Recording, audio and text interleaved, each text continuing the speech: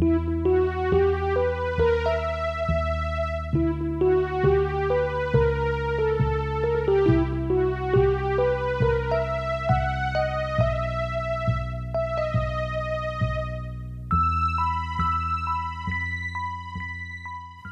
following is a fan-made chapter reading of the web serial Pale by J.C. McCrae.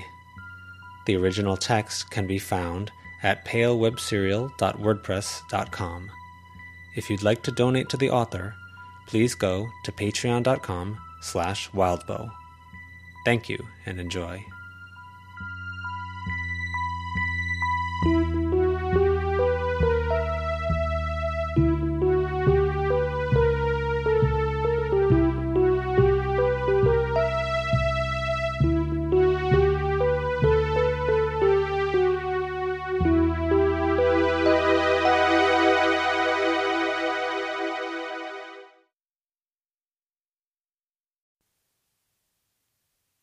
Shaking Hands, 9.3. Avery. The laptop loaded slowly, connection struggling. That wasn't just the issue of small-town internet. That was someone else in the house using the internet. Avery winced. Snowdrop, standing beside her, gave her shoulder a shake and pointed, silent. The door of Avery's room had 3 post-its with connection blockers drawn on them. She'd tried 3 times and had done an iffy job, so she'd put all 3 up.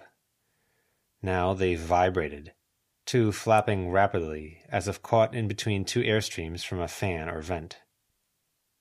It looked like the connections that extended from her to the door had bundled themselves up, each threading through a different connection blocker, which was interesting. Made sense, in a way, with the way elemental stuff flowed through diagrams. One shuddered, the marker-drawn lines thinning out to be pencil-thin. Then it popped like the smallest firework, breaking free of the door. "Hide," Avery whispered. Before Snowdrop could, the door banged, opening, and stopped because Avery had barred it closed with a spare shelf that Carrie had pulled down from her bookshelf. It opened a crack, and the remaining connection blockers vibrated more. "What the hell?" Sheridan asked, through the crack. "Give me a few minutes, jeez. Are you looking at rude stuff, Avery? I look at your rude face way too often." "Her. It's my room, too. You can't keep me out." "Just give me 10 freaking minutes. If you want, I'll give you permission to kick me out sometime. Daylight hours when I'm not doing something important." "I wanted to tell you, Declan just bought this gory new game, and he's super excited for it. So, if we're going to have that conversation with him, now would be a really great time to make sure he's as pissed off as possible. Interrupt his game." "I don't want him PO'd. I want him to be cool to Amber. She and Cal were his only decent friends." "Have to communicate with him in his language, which is basement troll. Bash, bash, skrrr, angry scream." "Can you give me 10 minutes? I scheduled this video call with friends from the summer thing." Her phone dinged. She checked it. Zed. "Need help?" She typed her response. "In so many ways, yes please." Sent. "Whatever. You owe me the room to myself sometime later. I just thought you should know the window of opportunity is closing. If you want him to listen, make listening the only way he can get back to his games." "Yeah, sure," Avery said. The connecting bar was acting up all of a sudden. "Oh, hey, here he comes. Whatever you're doing, keep doing it. He looks mad."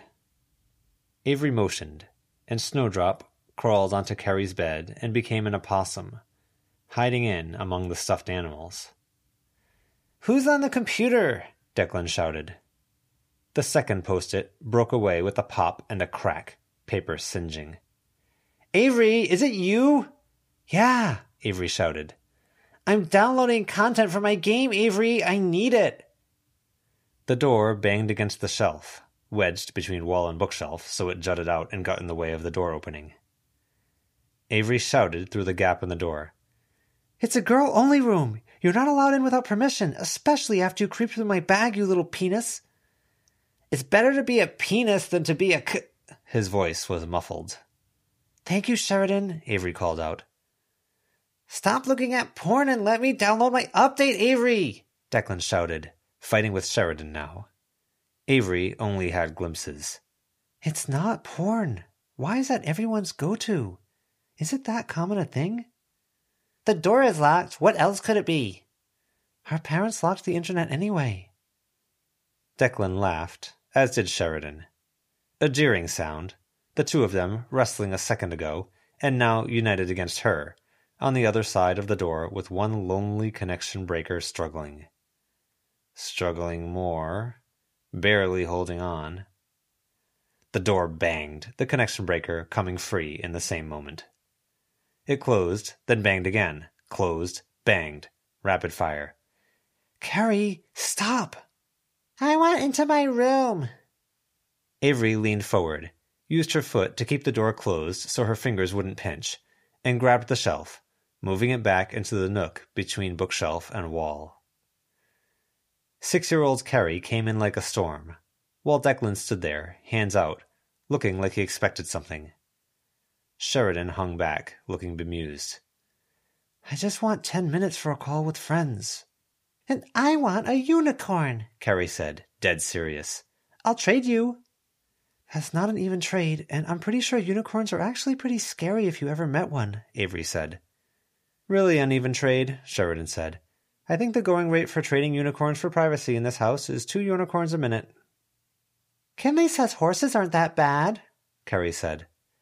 Avery rubbed her temples. Unicorns are more than horses with horns. They are, and she's right, Zed said, over the laptop, startling Avery. Very scary in reality. Is Avery talking to a boy? Declan chimed in. Avery floundered in the chaos, glancing at Snowdrop, who was remaining very still. I like how this unicorn thing is being treated so seriously, Sheridan said. Who's the boy, Avery? Hey, boy on the internet, did you know Avery wets her bed still? I don't, but I could be convinced to drench a mattress in your blood if you kept that up, Avery told him. Ooh, scary. I think the only one who's bleeding anytime soon is you, Avery, from the way you're acting. So violent. Avery started forward, but Sheridan beat her to it, getting Declan in a headlock. We really need to read Little Bro the Riot Act, Sheridan said. I know, Avery said, but I'm calling friends. Sheridan looked down at Declan, who elbowed her in the gut. I'm thinking... Speaking of blood and violence, I don't think our parents understand video game rating codes. That game sure looked violent and bloody. Don't you dare! Sheridan let him go, pushing him away from the stairs, and then darted, insofar as Sheridan could dart, downstairs. Declan followed, full panic mode. A modicum of peace. How long were you listening in, Zed? Avery asked. She was midway through the sentence when Carrie noisily upended a bucket of toys onto the floor. Good while. Nicolette's here, as requested. Hi. Bree is busy getting her tattoos redone. Tattoos? Carrie asked. Oh, God, just let me clear Carrie out of my space. Need help? Yes, do you have any lasers you can fire out of my computer? Vaporize little sisters? Carrie turned to give Avery her most unimpressed look, before emptying out another bucket. Crash and tumble. What are you even looking for, Kara? Avery asked. Don't know yet. Can you go figure that out somewhere else? Nope. Zed spoke, voice coming through the speakers. No lasers, but go on your phone. Run the program. Avery got her phone. This is my life now, you know. Opening strange files from strange men on the internet is pretty minor compared to some other stuff I'm doing. It's so weird you see me as a man. I'm still a teenager in my head. Well, I kinda do, and I kinda just wanted to make the quip. The file uploaded. The phone light came on, bright. Avery winced as it flashed in her face. Carrie veered in the direction of her bunk bed, where the stuffed animals were piled up and Snowdrop was reclining. Avery almost wanted Carrie to discover the opossum and flee the room, but it would be more trouble than it was worth. She was tense. This'll do, Carrie declared, holding up a female action figure that was probably a hand-me-down from Declan's stuff. Gonna wrap it in toilet paper, wet it, and stick it in the freezer. She gave Avery a funny look as she turned around and came face to face with the moving, flashing light from the phone. The phone dinged. Zed had sent a message instead of saying it out loud. Instructions on putting the phone so the light could shine on the door. Avery closed the door after Carrie had left, then balanced the phone on the edge of the desk. It was shining an intermittent light that created a luminous, fractal, ever-unfolding set of connection breakers on the door. That's a version 5. Cameras on both sides. Is there a high place you can put it? Shine light on opposite walls, Zed told her. You know my phone specs? Yep. I could know a lot more, but I'm not a creep, and I'm not going to betray your trust by doing stuff that I didn't get permission for. She used Carrie's toy bin in the center of the room and angled the phone. The images shone on both walls. The space under the door and the window took on a faint television static. The blue sky desaturated, and the clouds eerily still. There we go, Zed said. A space of your own, at least until the battery runs out. Avery went looking for a cord. She held it up. Don't plug it in.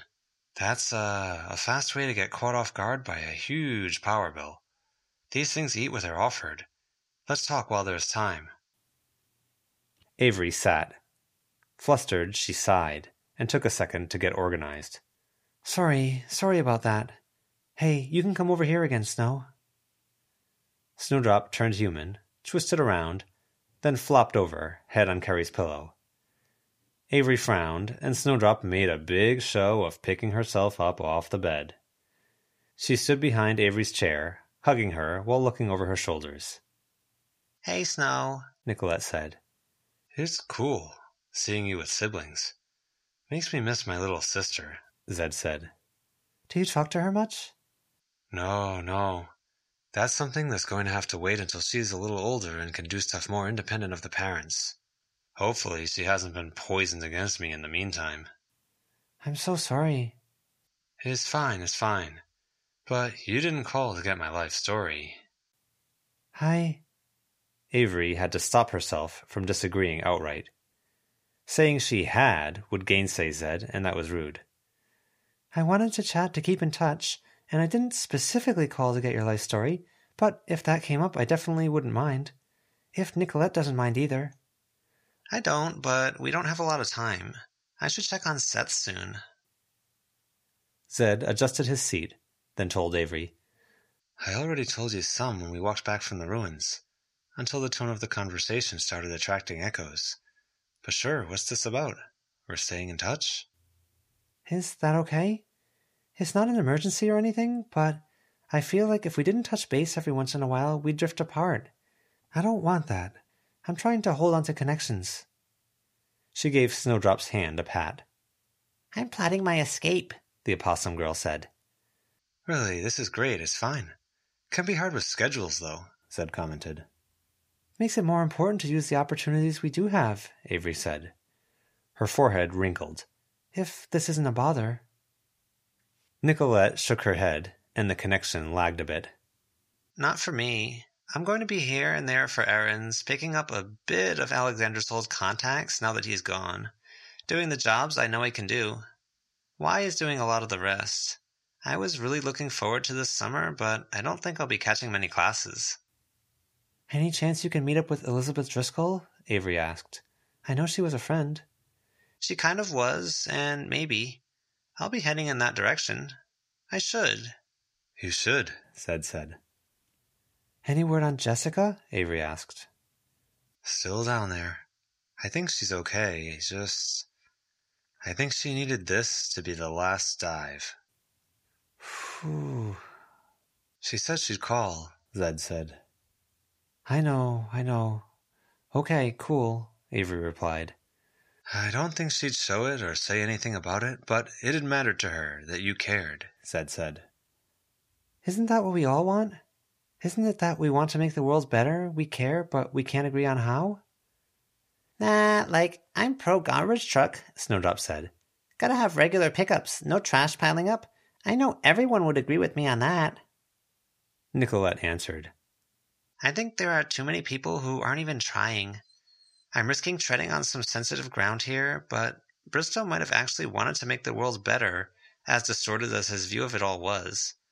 He was egocentric enough, he couldn't see or trust in an end result that didn't have him in a position of power there.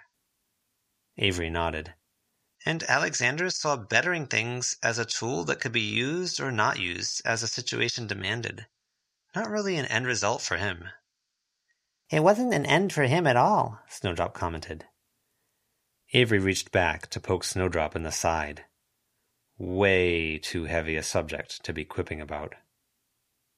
If he'd made the Blue Heron into something great, networked out, tied into Raymond's work and DeRoche's reputation, and it turned into something noxious, predatory, or evil, I don't think he'd be heartbroken so long as he got to do complex practices on a grand scale while he held power and prominence.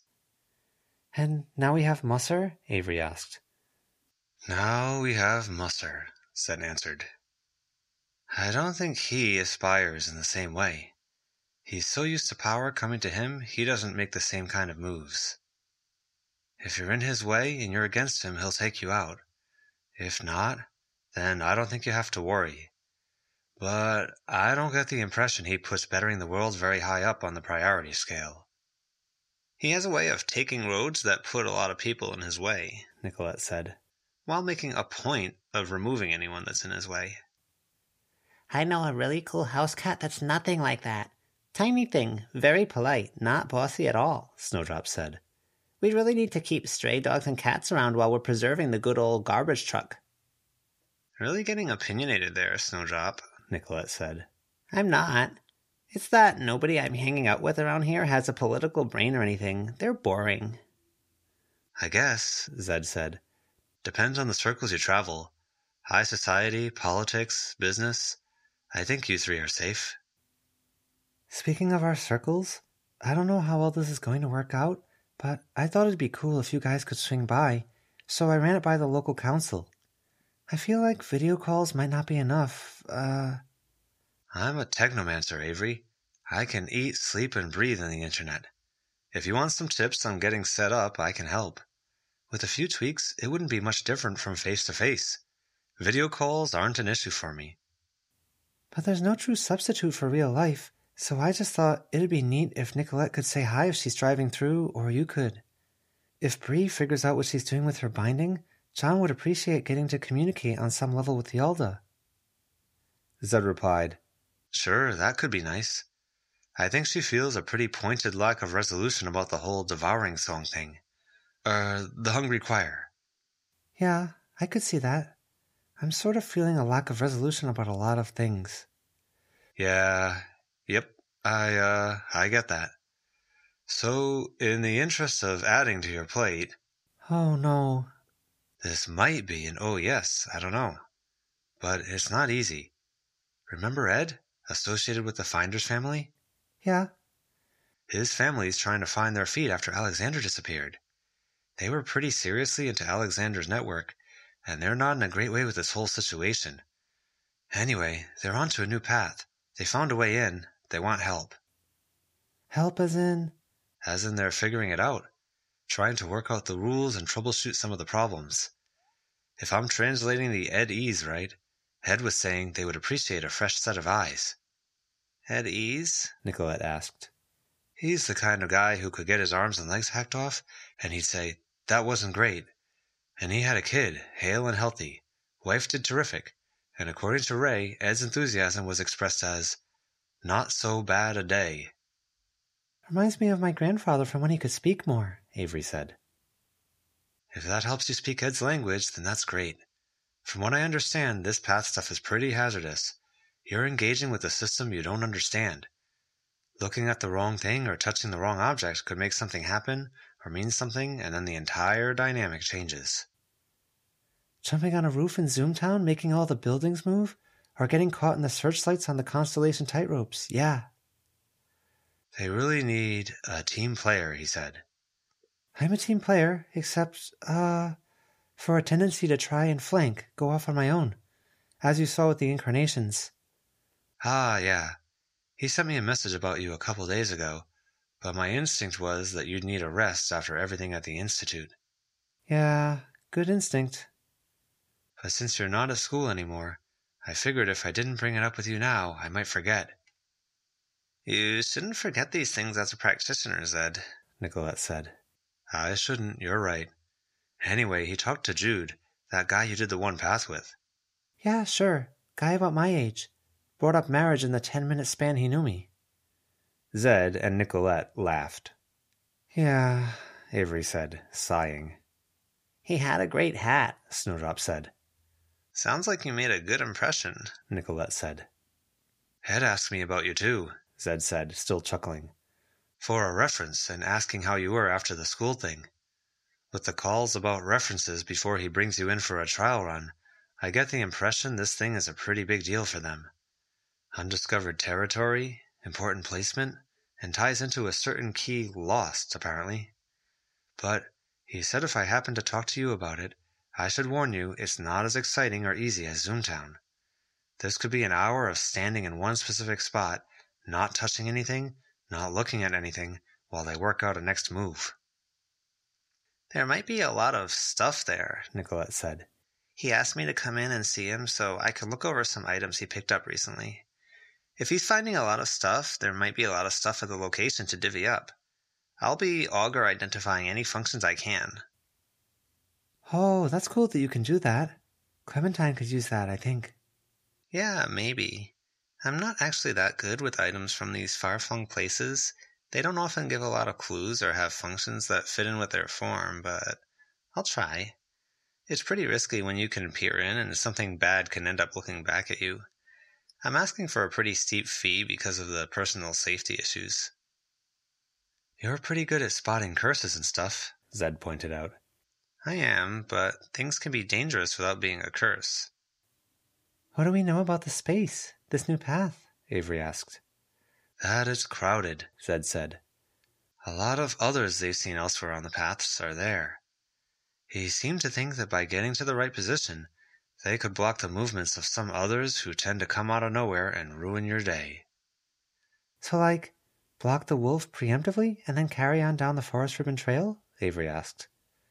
I have almost no idea what that means, Zed told her. I could see the value in that, Nicolette said.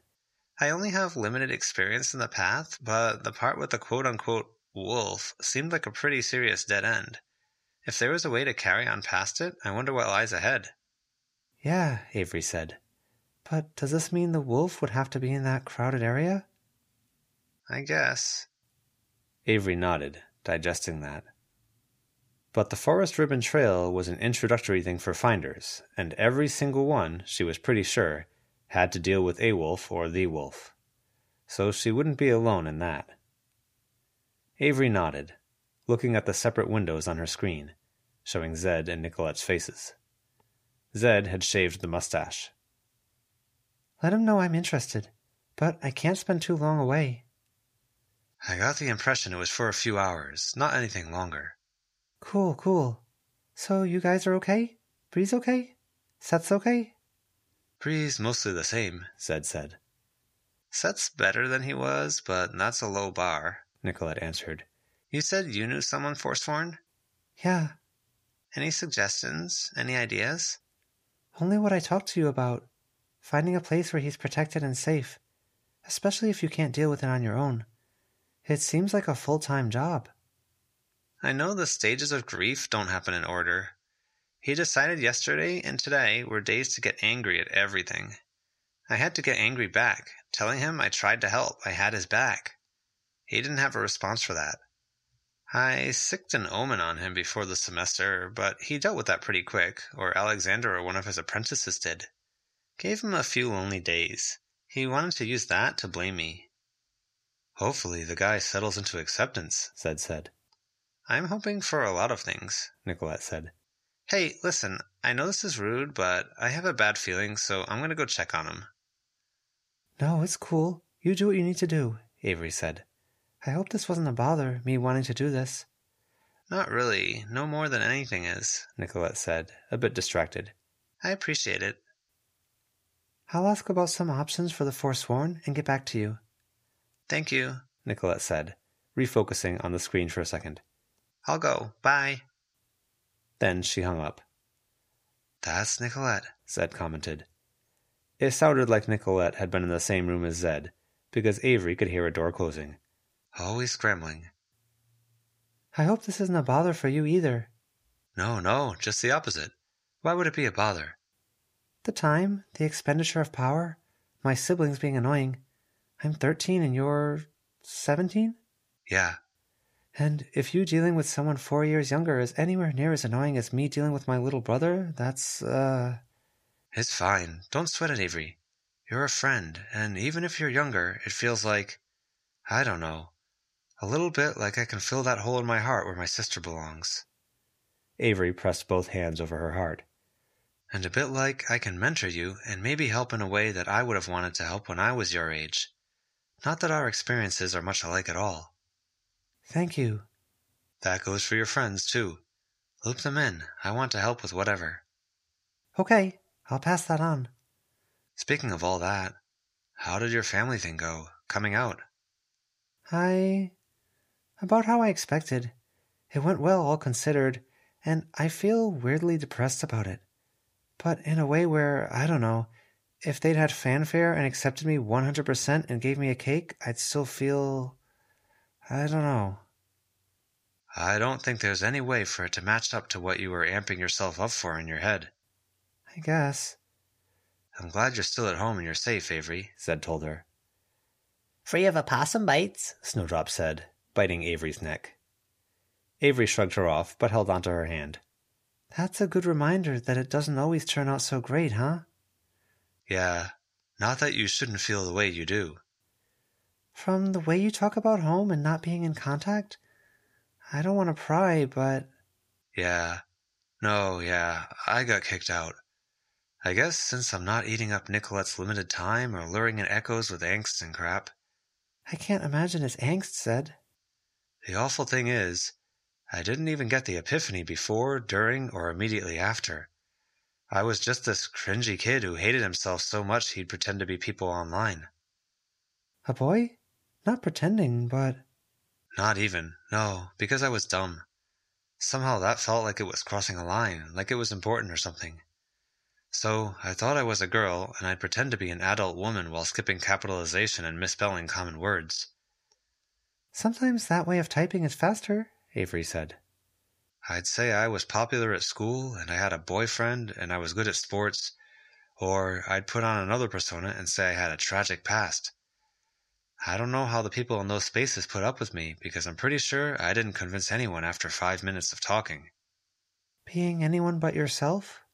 Basically, as it happened, one of those personalities I was trying on was a hacker, and I'd make up these stupid movie-style escapades, and that was actually a personality I could back up, kind of, if I put in the work and learned some of that stuff.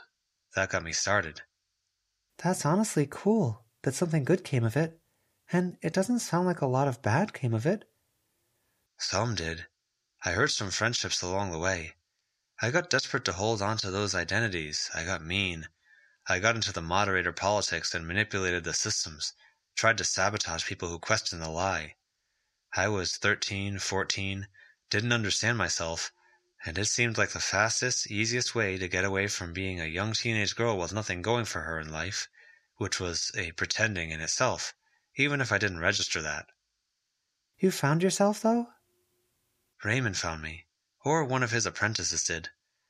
In my search for edgy crap online that I could bring up and show people, I found some pretty messed up spaces that had some others in them. Group of internet predators was the first. Literal lions, tigers, bear-type predator mind. Some randoms online bailed me out. Then a self-propagating image that started to creep into my everyday life. Those internet randoms bailed me out again. I asked a friend to help fix my computer. He saw some of the stuff I was doing online, broke contact. Oh, no. His parents worked with my parents, and so it got back to my parents. They looked. They found posts where I talked about having a girlfriend, and that was the start of the train wreck. It doesn't sound like anyone had your back. Nah, nobody except for those internet randoms and my little sister, who didn't really understand any of it. Too young. I tried to defend myself, and somewhere in there I said I hated my life. I hated being me, and that was why I was making up stuff online. I told my dad I was contemplating some pretty dark stuff, and his response was that, well, he ignored that part, focused on the part where I said I hated my life. The life he'd given me, provided for me, he took it personally. And I was out the door. Some sarcastic comments to go. Geez. That's a nightmare. What did you even do? Freaked out. My thoughts got pretty dark for a good while there. I'm pretty darn lucky that people at the youth center had, very gentle voices. They said I could legally go home. My parents had an obligation to care for me, but who would want to go back to that? I found a way online, went looking for trouble this time. Regretted it pretty quickly, found some cyberbullies, others, who were a little too good at finding weak points, and I had a lot, you know. Why go looking? Because I was curious, and because flirting with danger was a middle ground between what I'd talked to the youth shelter workers about and being okay. Those internet strangers who had saved me the last 2 times decided they had to do something or I'd be a perpetual headache for them, constantly needing to be bailed out, and they reached out. I'd picked up a handful of tricks. How would I like to learn some more? Raymond? Yep. I think he needed to save someone with the Hector stuff going on. And a few years later, here I am. Found myself not lying anymore. I'm pretty good at this technomancy stuff. All it took was support. I'm so glad. How's Raymond doing? Infuriating. Unyielding. Worst of all, I don't know how to save him from his own issues like he rescued me. I wish I had an answer. Zed made a face. Nah, I'm not sure there is one. He's closed off enough that it takes work to get a message through. I think it has to come from himself. I'm dealing with my own closed-off, stubborn, unyielding family member, Avery said. My little brother is being a jerk to girls. Screwed up a great friendship because of it. Ugh, jerk how? I think I caught the comment earlier when he was in your room or wherever. I don't know. I think it's putting guy friends first, and any girl is a threat to the group. A macho thing, gamer guy crap, ditching a girl who grew up a few houses down just because she's a girl and they were jealous of one another, I think. I just thought, boy logic, maybe you had ideas? How old?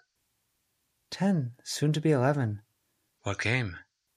Gosh, with how much he talks about this stuff, even in the day and a half I've been home, you'd think I'd know. Gory, new, religious. Obligatory? Yes, that's the one. Does the ex-friend down the block game? Yeah, she makes games for these Make a Game in 12 Hours competitions. Very cool. Okay, let me see. I'm more into retro games. That's shocking, Snowdrop said. It looked like she was dozing, leaning into Avery's shoulder. I don't have any advice for making stupid 10 or almost 11-year-olds not be stupid. I think you'd need DeRocher level clout for that. Here, sending you a thing to your phone.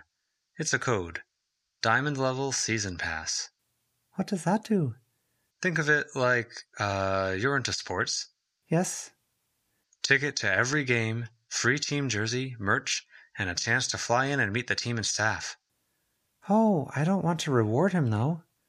Then torment him. Your phone just died, by the way. You'll... Avery's dad called from downstairs.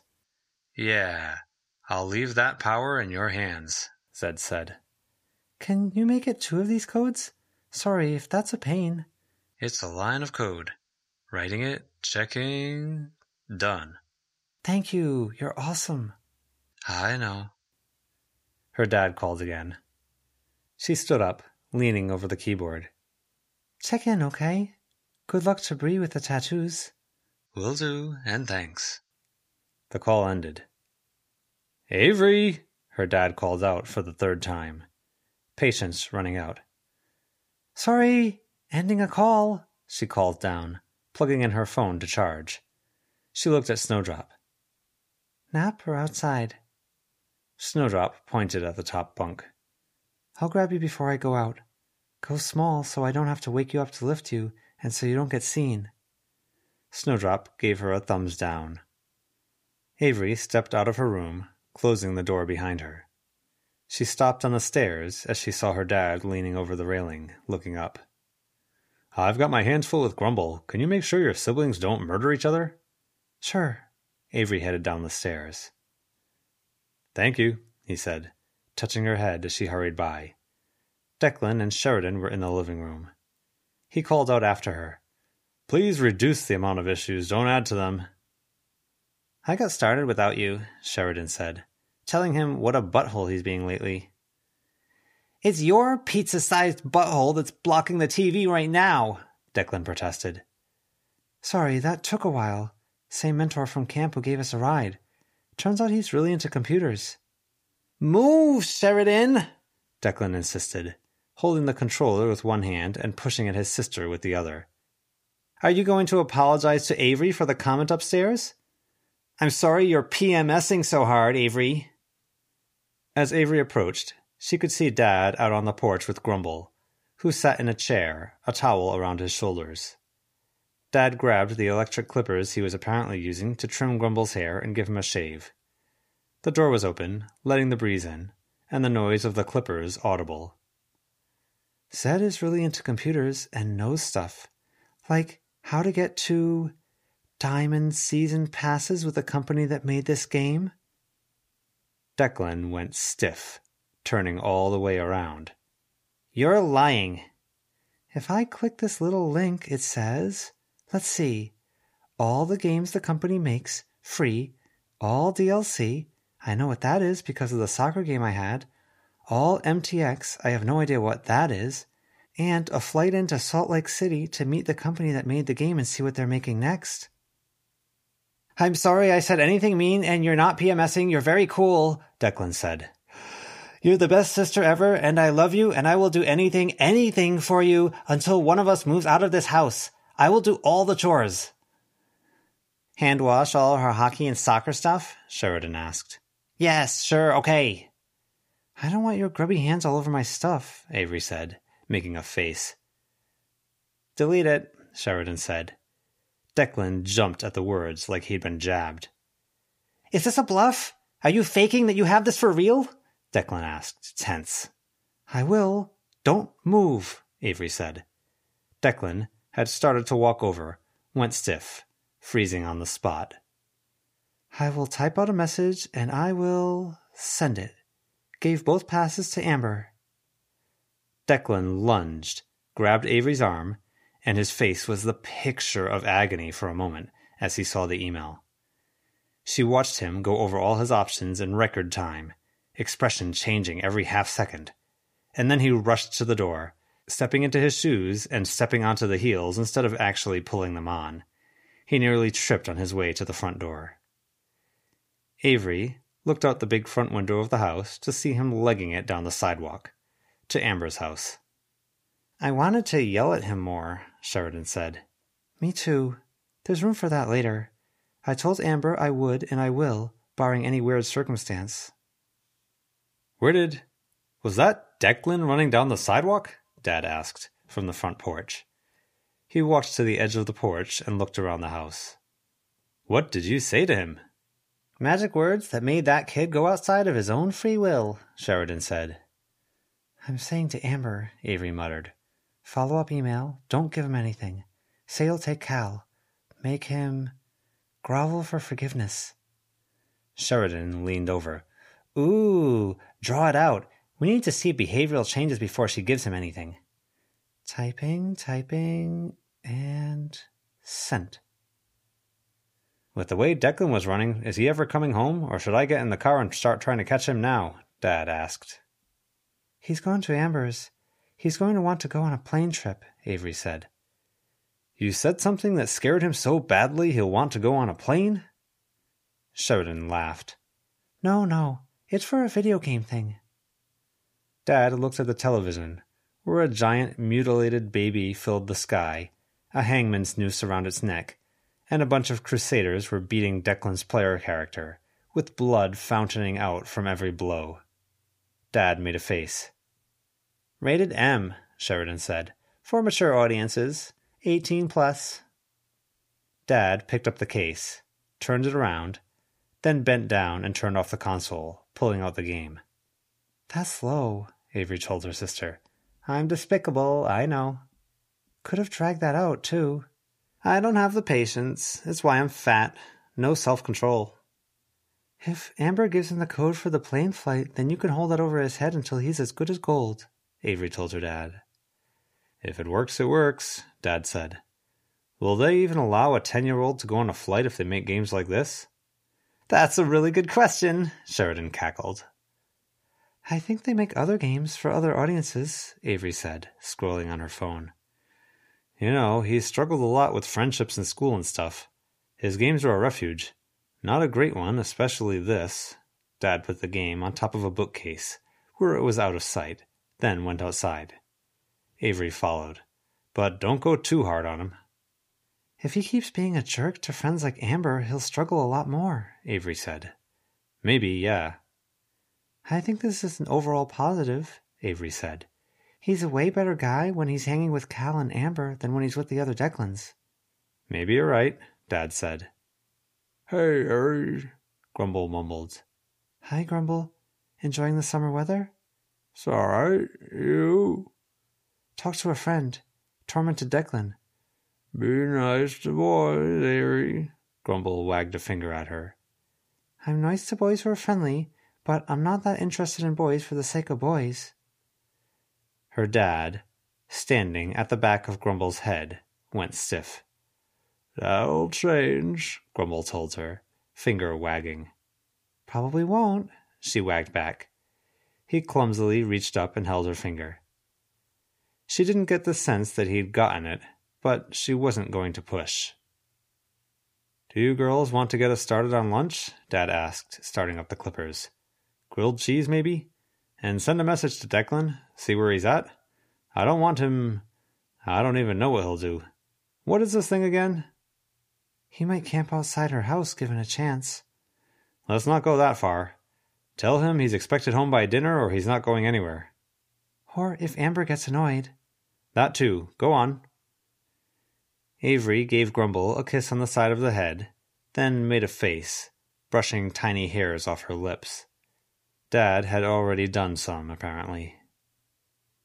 The shock of saying what she'd said to Grumble had a delayed effect as she got inside. She jolted a little as Sheridan nudged her, giving her a knowing look. I'm not hiding, Cher, Avery said. She got the bread and tossed it onto the counter, then went to the fridge. Her hands had a bit of a shake to them that surprised her. If it comes up, it comes up. If it bothers him, it bothers him. Bothers you too, clearly. And if it bothers Grumble, that bothers Dad, Mom. Avery looked over. Sheridan shrugged. I don't care. I'm just tickled I got to see the look on Declan's face. Outside of that, I don't give two shits who's miserable or not. Except, you whine. That's a bit annoying. I'll deal somehow. If it bothers anyone, that's on Grumble. It's not on me.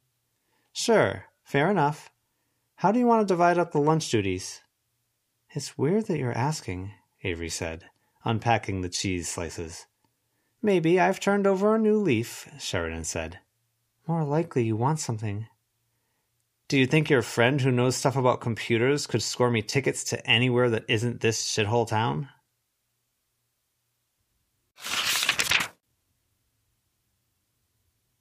The shithole town was sitting on a bus stop bench, looking much as he had at the meeting. Same hair that was a little flat and a little greasy. Same short-sleeved plaid work shirt. Same jeans. Still closer to Mr. Bader's age than her parents. 40-something, maybe. Goblins peered out of the bushes as Avery and Verona walked up, then poked their heads back down. Ken looked back and up at the bushes, then to the trio of them. Avery counted Snowdrop on her shoulder. My bodyguards. Are the bodyguards that necessary? Verona asked. I'm Kennett, Ken said. If anything happens to me, it happens to the town. With some limits, some interpretations. Hello, little spirit. Snowdrop raised a paw. You're missing your third. What was her name? Lucy. She's spending the afternoon with family. Good, good. That's important. I didn't get the impression she liked me much. The town's been less than kind to her, Verona said. Lots of little things, a handful of bigger ones. Ah, not that bad, is it? I think that your asking is part of the problem, Verona said. Don't you know this stuff? Ken shook his head. What I'm aware of is what the town's aware of, by definition. So if we clue you into something, does that clue everyone in Kennet in? Verona asked. Not quite that simple, Ken said. Old accords protect innocence. Some things get filtered out to prevent undue influence. I may even forget things if it helps that process. Drat, Verona said. Is your friend avoiding me, then? Verona shook her head. Legitimately, we had things we wanted to talk about, a list of new others we wanted to meet, and things we wanted to do, and since Lucy was busy and didn't have anything specific to address to you, you're available. That's fine. Do you want to walk? Avery nodded at the same time Verona shook her head. Verona gave Avery a look, then conceded. If you lot want to go do whatever it is goblins do, you can, Ken addressed his bodyguards. I think these two have this covered. We were doing what goblins do while in the bushes, one goblin said. Another laughed, like that was the funniest thing in the world. Ken was not the fastest walker in the world, his entire demeanor somewhat like someone who had nowhere to rush to. Avery was left with flashbacks of walking with Grumble before he'd slowed down so much, or being stuck places waiting for students to get out of the hallway or stairwells, or people to move out of the way at the arena. I'm willing to cooperate, Ken said. How are we doing this? Figuring out where you're at, your needs, ways we could handle some stuff like Melissa, the invaders, the perimeter. Okay, he said. Very matter-of-fact. It kind of made Avery think of Grumble before he had his strokes, again, or Louise without the health problems. This thing about how you came into being? Run it by us? Do we know who came up with the idea? Verona asked. Matthew, as far as I'm aware. But place spirits like me have been a reality for a long time. And how does that work? Avery asked. Every place already has a spirit, just as people do, or ideas do. It's a question of asking permission for the spirit to step out of the spirit world and into reality. Could that be done with any spirit? If you could make a good argument. The concern that holds them back is the worry about how vulnerable I am and how vulnerable the place is. Some corruptive forces would be happy to get their hands on me. Could something like Montague affect you? Montague is sworn not to touch me, but something like him, yes. Pretty big downside, Verona said. What's the upside? Awareness, he said. And because I am the city and the city is me. Will you give me permission? A trip? It's safe enough. Sure, Avery said. Verona frowned, then nodded. He touched their shoulders. Nearby houses moved, sliding into new positions, fences rising, falling. A road turned, a hillside moved. Trees crowded in. Woods stripped away from one short fence, revealing the diamond pattern of a taller wire fence instead. Things blurred, and faces appeared in the blur. Faces like Ken's. The trees continued to crowd around, branches overhead sprouting trunks that stabbed down, spread, and tore up pavement, revealing dirt beneath. The chunks of cracked pavement sank beneath the dirt, and plants sprouted. Everything came to a halt, like a car that had been going 70 and stopped at the last possible moment before reaching a stop sign. Branches shook in wind, grass swayed.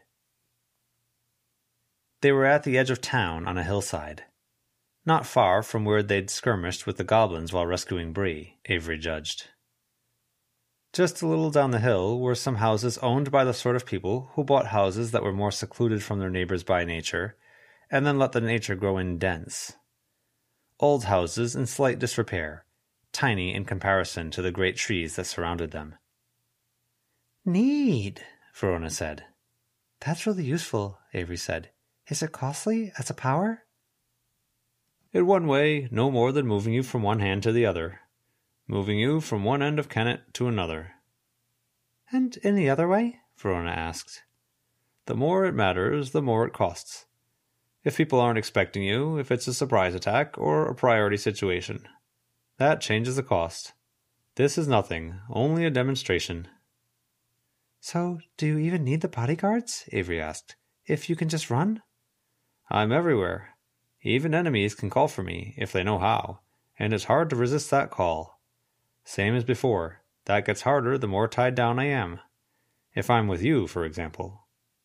So, we're not just bodyguards, Avery noted. We're anchors? If you want to call it that. I can help others move through the town. I can slow threats down. If they realize they're being ensnared, they may start to expect a response. If they do, it gets easier for me to send someone like John or Edith to them to deal with them. If you know where they are, Verona said. Ken grunted in the affirmative. So with these invaders, you'll only truly know if people know? I'll only sense the otherness of them if people see it, and people are dumb. You're those people, you know, Verona said. Many don't think highly of themselves, trust me. Sad, Avery said.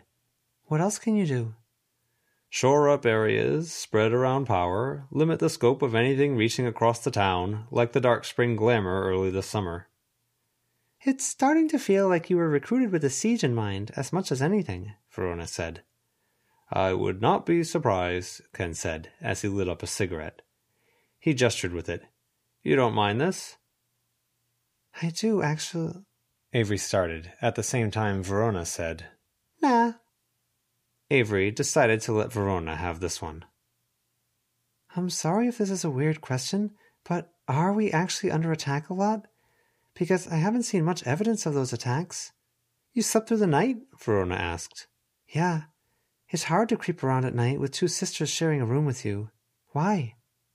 I set my alarm and woke up for the Montague hour. I think you should try, Ave. It's pretty neat. Is this pretty neat in the same way your very first impression of Toshlet was good? Yeah, pretty much. Pretty much, Avery muttered. So it's horrifying? It's pretty neat, Verona said, again. Snowdrop hopped down to the ground. She became human. I didn't see it. Hey, there you go, Verona said. It wasn't horrifying at all, Snowdrop said. Goblins hate it. Got it, Avery said. I'll try to be up at the right hour to see it happen. I do think you're patrolling tonight with John Stiles, Ken said. He led them down the path. It's not much of a change of plans to stay up a bit later. Kinda is, if I'm sticking by some curfew, Avery said. Cheat, leave a body double or something. Knowing my family, I could see Kerry throwing water on it and people would freak out when it dissolved. Avery saw something red down the path, and put her hands out, stopping Ken and Verona. I think it's fine, Ken said, but be quiet as we approach, just in case. They fell quiet. Avery pulled on her deer mask, antler broken, and Verona did much the same. They crept through the greenery, wove their way between trees that did not have much of a path between them, except what animals had forged, and approached that something down the path. Red. Red tarp. A tent. A lot of tents. 5 or 6. There were crates, and there were tire tracks in mud. The result of last night's patrol, Ken said. Picked clean by John and goblins, I imagine. They must have run out of time. They normally clean up things like this tent. Avery walked between things, towing at taller grass and nudging at the flap of a partially collapsed tent. It had indeed been picked clean for the most part. Who were they? Verona asked. Transients, I'm told, Ken said. I don't know many of the terms of these things. Transients as in homeless? Transients, as in others who are only present part of the time, Ken said. He craned his head, looking, then pointed. There. Avery made her way over, careful of her every step. The there, Ken had pointed out, was a mining pick, embedded in the dirt. The grass had flattened into a vaguely human silhouette. These were men by mist, miners by the look of them. There are others, John said, that only exist by dust storm or by rainfall. They appear for short times, then go, carrying their collected coin with them. Some work for coin, some romance. Some raid, pirate, or bedevil like these did. All move on when the weather does, heading to their next location of choice if they're capable of moving. Avery bent down and hauled up the mining pick. As it came up, mist flowed out of the divot it had made in the ground. A dead man's corpse lay in the grass for as long as the mist lasted. Bearded, thin, wearing a t-shirt and rugged pants. He was there for only seconds, barely solid, and then he was gone again. She reached into the space where the body had been and found nothing. Tents were real. So were the other things they brought, Ken said. According to what I was told, anyhow. That pick might have some residual energies to it, Verona pointed out. Whatever realm those transient people are from. Do you want to carry it? Avery asked. Not really, but you're athletic. Avery rolled her eyes, but she held onto the thing. She towed at any grass, because the way the tents and things were set up in this deeper wilderness made her think there could be a bear trap or something. She did see a glint of metal. Avery nudged it, careful, then investigated. She pulled out a knife. You'll be loaded to bear by the time we're done here, Verona said. I've gone through 4 hockey sticks. I should have something, Avery commented. Whatever you do, you can't go flinging a frenzied opossum at anyone's face, Snowdrop said. Ha ha, I don't want you getting hurt, Snow. Ken began to take down tents, shaking out contents onto rocky dirt for later, when there even were contents. A harmonica, a bottle of some booze or another. They meandered, searching. Snowdrop became an opossum and began snacking on things in the tall grass, jaw opening and closing as she chewed, which led Avery to avoid that grass more. You talked to Zed and Nicolette, right? Yep, Avery confirmed. How'd that go? Great.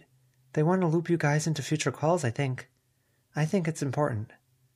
You know, bringing that up last night, it really, I know I'm not the most emotionally sensitive, and I can put my foot well and truly into my mouth, metaphorically, but it wasn't great there, Ave. I know, Avery said. Why'd you do it? Because we're outnumbered and we're alone. Because we need friends, and friends have gotten us out of most of the last few big scrapes, you know? I keep asking myself, what can I do and what can I contribute?